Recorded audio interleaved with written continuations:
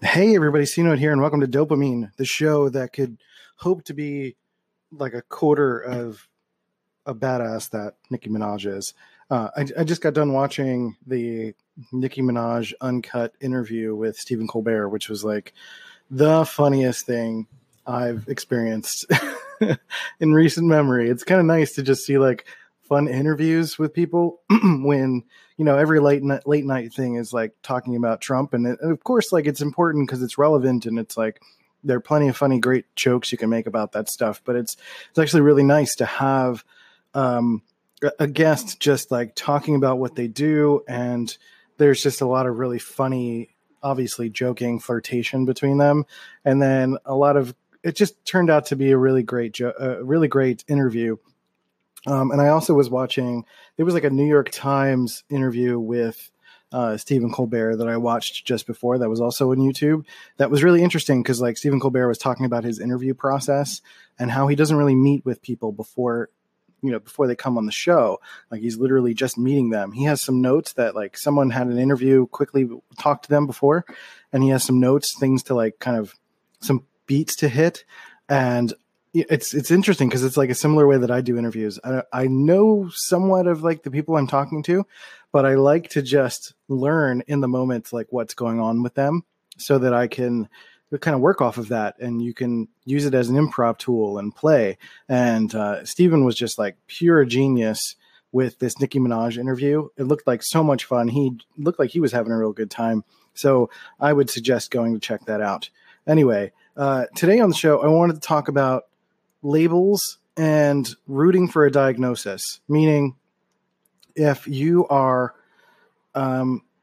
identifying as a certain type of mental illness, or you haven't been diagnosed, or you think you belong into a bucket and you're kind of rooting for it so you can know what to do, or rooting for it for the sake of like pity, perhaps, there are, it's just kind of something to look out for. So let's kind of like talk about that a little bit on Dopamine. Drums, please.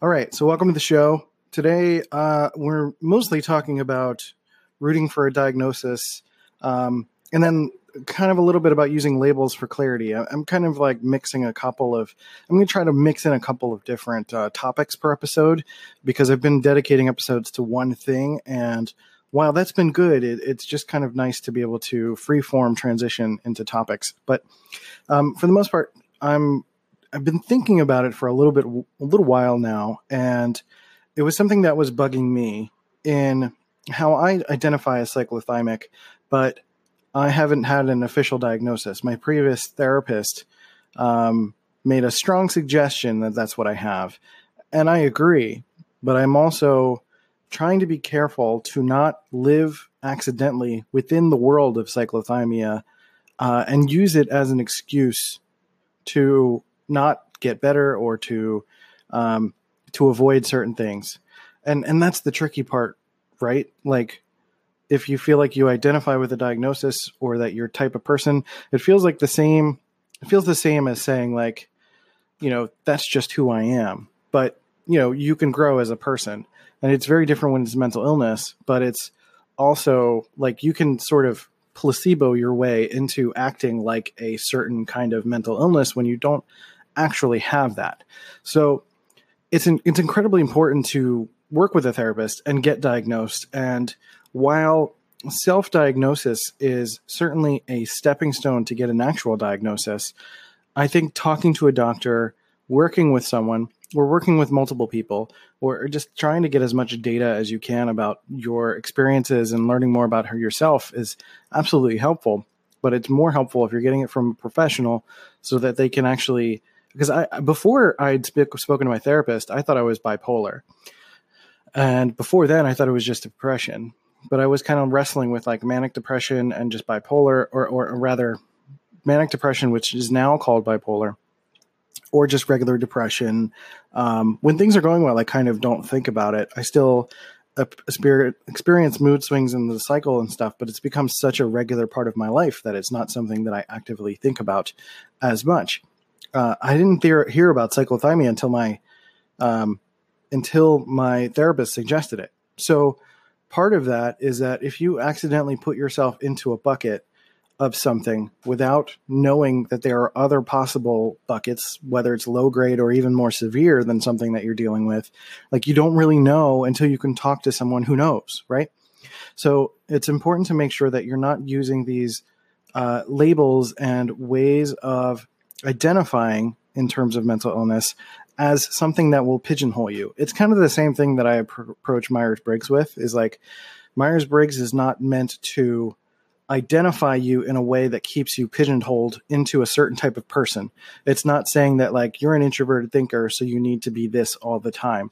It's saying that this is probably why you're like this and giving you a better definition of what that is so you can kind of learn to go forward and work on that. So that's kind of the challenge, is learning and figuring out who you actually are, what is actually going on versus what you might be conjuring up psychologically. And that becomes a challenge that becomes really difficult to consider when you're moving forward. So I think another thing to be careful of is misdiagnosing yourself and making and rooting for a diagnosis specifically, especially when you're doing your own research about who you are. It's kind of like, again, I kind of relate it to Myers-Briggs, but I also think about astrology, where astrology uses such vague terminology because it's trying to reach as many people as possible. It's not personal, right? It's trying to fit within 1/12 of society, or the perception of 1/12 of society. And it is because of the vague usage and the vague terminology, you could self-associate with certain aspects of something. So if you're experiencing what could really be ADHD, you could actually just be an INTP that exhibits that kind of behavior. Or you could be, you could assume that you're cyclothymic or bipolar, but really you're just dealing with ADHD, which has sometimes similar symptoms or similar situations going on. But because you're self-diagnosing and maybe you haven't done enough research, it's easy for you to connect the dots in places that aren't necessarily helpful. So also rooting for a certain diagnosis in terms of like when you're dealing with stress in life could be a situation where you're trying really hard to find a sense of clarity. You could be just kind of sick of living within this amoeba state of not understanding yourself and who you are and where you're going and what you're trying to do, that you identify with something. So you're just like, okay, this is it. And you don't want to do any research anymore. You're exhausted. It's kind of like when you're trying to buy a house and you've seen so many houses and you just want to pick the one that is good enough. Or marriage. Sometimes that happens too. When you're dating someone and you're like, I feel like I could do better, but I don't want to look anymore.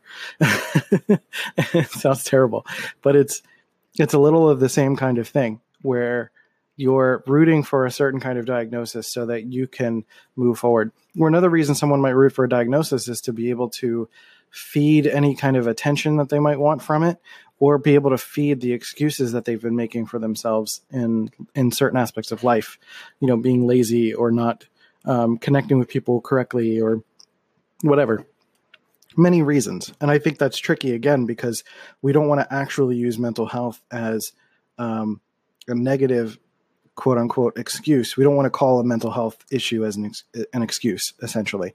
But there are situations when there are people who are rooting for a diagnosis so that they can feel that, so that they can continue to enable themselves to be lesser of a person. And I've kind of talked about this on other episodes where, particularly things involving abuse, where somebody will use their mental health as the reason to gaslight someone, or the reason that they are emotionally abusing someone or physically abusing someone. Like, mental illness doesn't make you a shit person. mental illness can accentuate being a shit person. It's kind of the same way that, this is going to be a controversial statement, I realize, but it's kind of the same way that like Facebook didn't make anyone vote for anyone. The Russians didn't make anyone vote for anyone, but they found ways to target people who already have some of the ingredients and are able to put them in the right pot, accentuate things, and push them in the direction that they want to go. So it's kind of the same way with mental illness a little bit. Like, mental illness is not going to make you a bigot. Mental illness is not going to make you an abusive person. Mental illness is not going to make you hateful. Mental illness is going to accentuate anything that already exists within you, but it's not going to bring out something new. So understanding that is important, because some people search for mental illness, search for a connection to mental illness to continue to enable them to be what they have wanted to be because of, bad upbringing or behavior or whatever the case may be. So again, to enable what they are. Some people use religion for that. Some people use all sorts of other things for that sort of enabling. And mental health is one of those things. So sometimes people will root for a diagnosis to do that. And it's going to be hard, because I don't think anyone who's listening is going to be that type of person. I just kind of philosophizing and pontificating about it. But, it's really tricky to talk about. But for the most part, it's just kind of reinforcing the fact that you should, as an individual who is maybe a little bit unsure about what you're dealing with, to get a professional diagnosis. If this therapist is not good for you, go to a different therapist, get multiple points of view. If you go to a therapist that is just suggesting meds and you don't want to do that, you want to learn more about yourself, then go to someone else, talk to multiple people, do multiple rounds of research. I know it's exhausting. I know it's tough. But if you're genuinely wanting to grow and change, like, that's what it takes. So with all of that in mind, as I press play while a car is going by, with all of that in mind, thinking about mislabeling yourself and rooting for a diagnosis, think about how you can move forward from that. And part of it is that all throughout the process, you need to continue to challenge yourself. You need to question everything. Don't feel this sense of certainty of having figured it out. And I think that's true for having a mental illness and even knowing what your diagnosis is. Like, whenever you feel settled, whenever you feel like life is good, that's when the vulnerability sets in. And that sounds terrible, but in terms of mental illness, that's my experience. That's what I've experienced, is that anytime I feel like life is going well, suddenly depression kicks in, or something else that's going on sneaks in and gets me. And suddenly I feel like I've never experienced it before, and it's the most difficult thing. I've experienced this recently, where I was having, basically I was going through kind of like a 2-week cycle for my moods. And at some point around June, money got a little bit better. I withdrew from my 401k, which I don't recommend you do that. But I had a little bit of cushion financially. So I was feeling a little bit better. My family was in town. Like, I was feeling good, and everything was going well. But then, like, after everything settled down, after I left, after I've done a couple things, like, it just kind of crept in again, and it snuck up on me, and it was pretty painful, and it just kind of came out of nowhere. So feeling that is really frustrating. So feeling a sense of, and I don't mean live day to day in like fear or turmoil or like whatever, but to just kind of ask yourself all the time, based on your behaviors, like, okay, is this something that I would do, or do I feel like I'm being driven to do this by something else? Or, is this normal for me? Is this different? Taking stock in it. One thing that I do is I use an app called Daylio, which is a way that I track my moods every day. Daylio. I track my moods every day, and I take a look at it, and it allows me to take stock. So like, it pops up at 8 p.m. every night, and it says, how's your day? And I've got 5 choices. It says, bad, meh, good, great, and rad. And, I pick one of the 5, and it allows me to just take stock. Like, okay, how was today? How was I doing? Because like, if you don't stop and take stock, like, it just kind of just kind of goes by and like days bleed together, and you might not be aware of like your mental health transitions and what's going on day to day. So having to be like forced to take stock based on like a notification that came in, it's just nice to actively do that. And it's helping me to take stock day to day and realize like what days I'm not feeling good and why did I not feel good today? Did I not get something done? Did I not get exercise? Did I not eat well enough? Did I not get any vegetables? Did I, was it too hot? Was that affecting my mood? Things like that. And just taking stock in that. That'll help you take notes, and that'll help you when you do go to a therapist to figure out what to do from there. So that's it. Be careful about mislabeling yourself and self-diagnosis, and be careful about rooting for a certain diagnosis. Be aware of your biases, be aware of your day-to-day behaviors too. Track your moods and track your behaviors, track your triggers, and go to a therapist, talk to someone. And it can be low stakes. Like literally when you first talk to a therapist, say, I'm not interested in pills. I just want to do talk therapy. I want to discuss things. I want to try to figure something out. And I just need to get things out. So, you can be clear about that up front. That's very important if that's something that you want to, if that's a way you want to approach it. So that's it for this episode. I really appreciate you guys for listening to the show. You can go to dopamine.life to subscribe to the show or support the show with a donation. Check out cnote.media to check out my media courses along with my Myers-Briggs courses. And I also just put out an album. So if you go to c-note.bandcamp.com, you can check out my album that I just put out. It's an instrumental album. I'm really excited about it. It should be up on Spotify and iTunes and all of that within the next few weeks. So really, really stoked about all of that. I'm continuing to make things and do things and talk on this show. And let me know how you feel about changing up the format a little bit, kind of breaking it into sections and talking a little bit more in the intro. I want to kind of include more pop culture things or things that I'm thinking about or things that I'm experiencing or funny little anecdotes. I used to have a comedy show called Zero Laugh Track, and I used to do like an hour-long show of just like jokes. So I want to kind of bring some of that sensibility into this show a little bit, and and kind of lighten the mood a little bit because I talk about a lot of serious stuff. So that's it. I hope you guys enjoyed the show. I'll take care of yourselves and each other. Love you guys, and I'll catch you next time on Dopamine. Hey, you beautiful human. Thanks for listening to Dopamine and providing your support for this show. I really, really appreciate it. If you really love this show, leave a review on iTunes and Stitcher to show some love for the podcast. You can also check out cnote.media to check out my work and my courses. But with that, we'll catch you next time. See you guys later.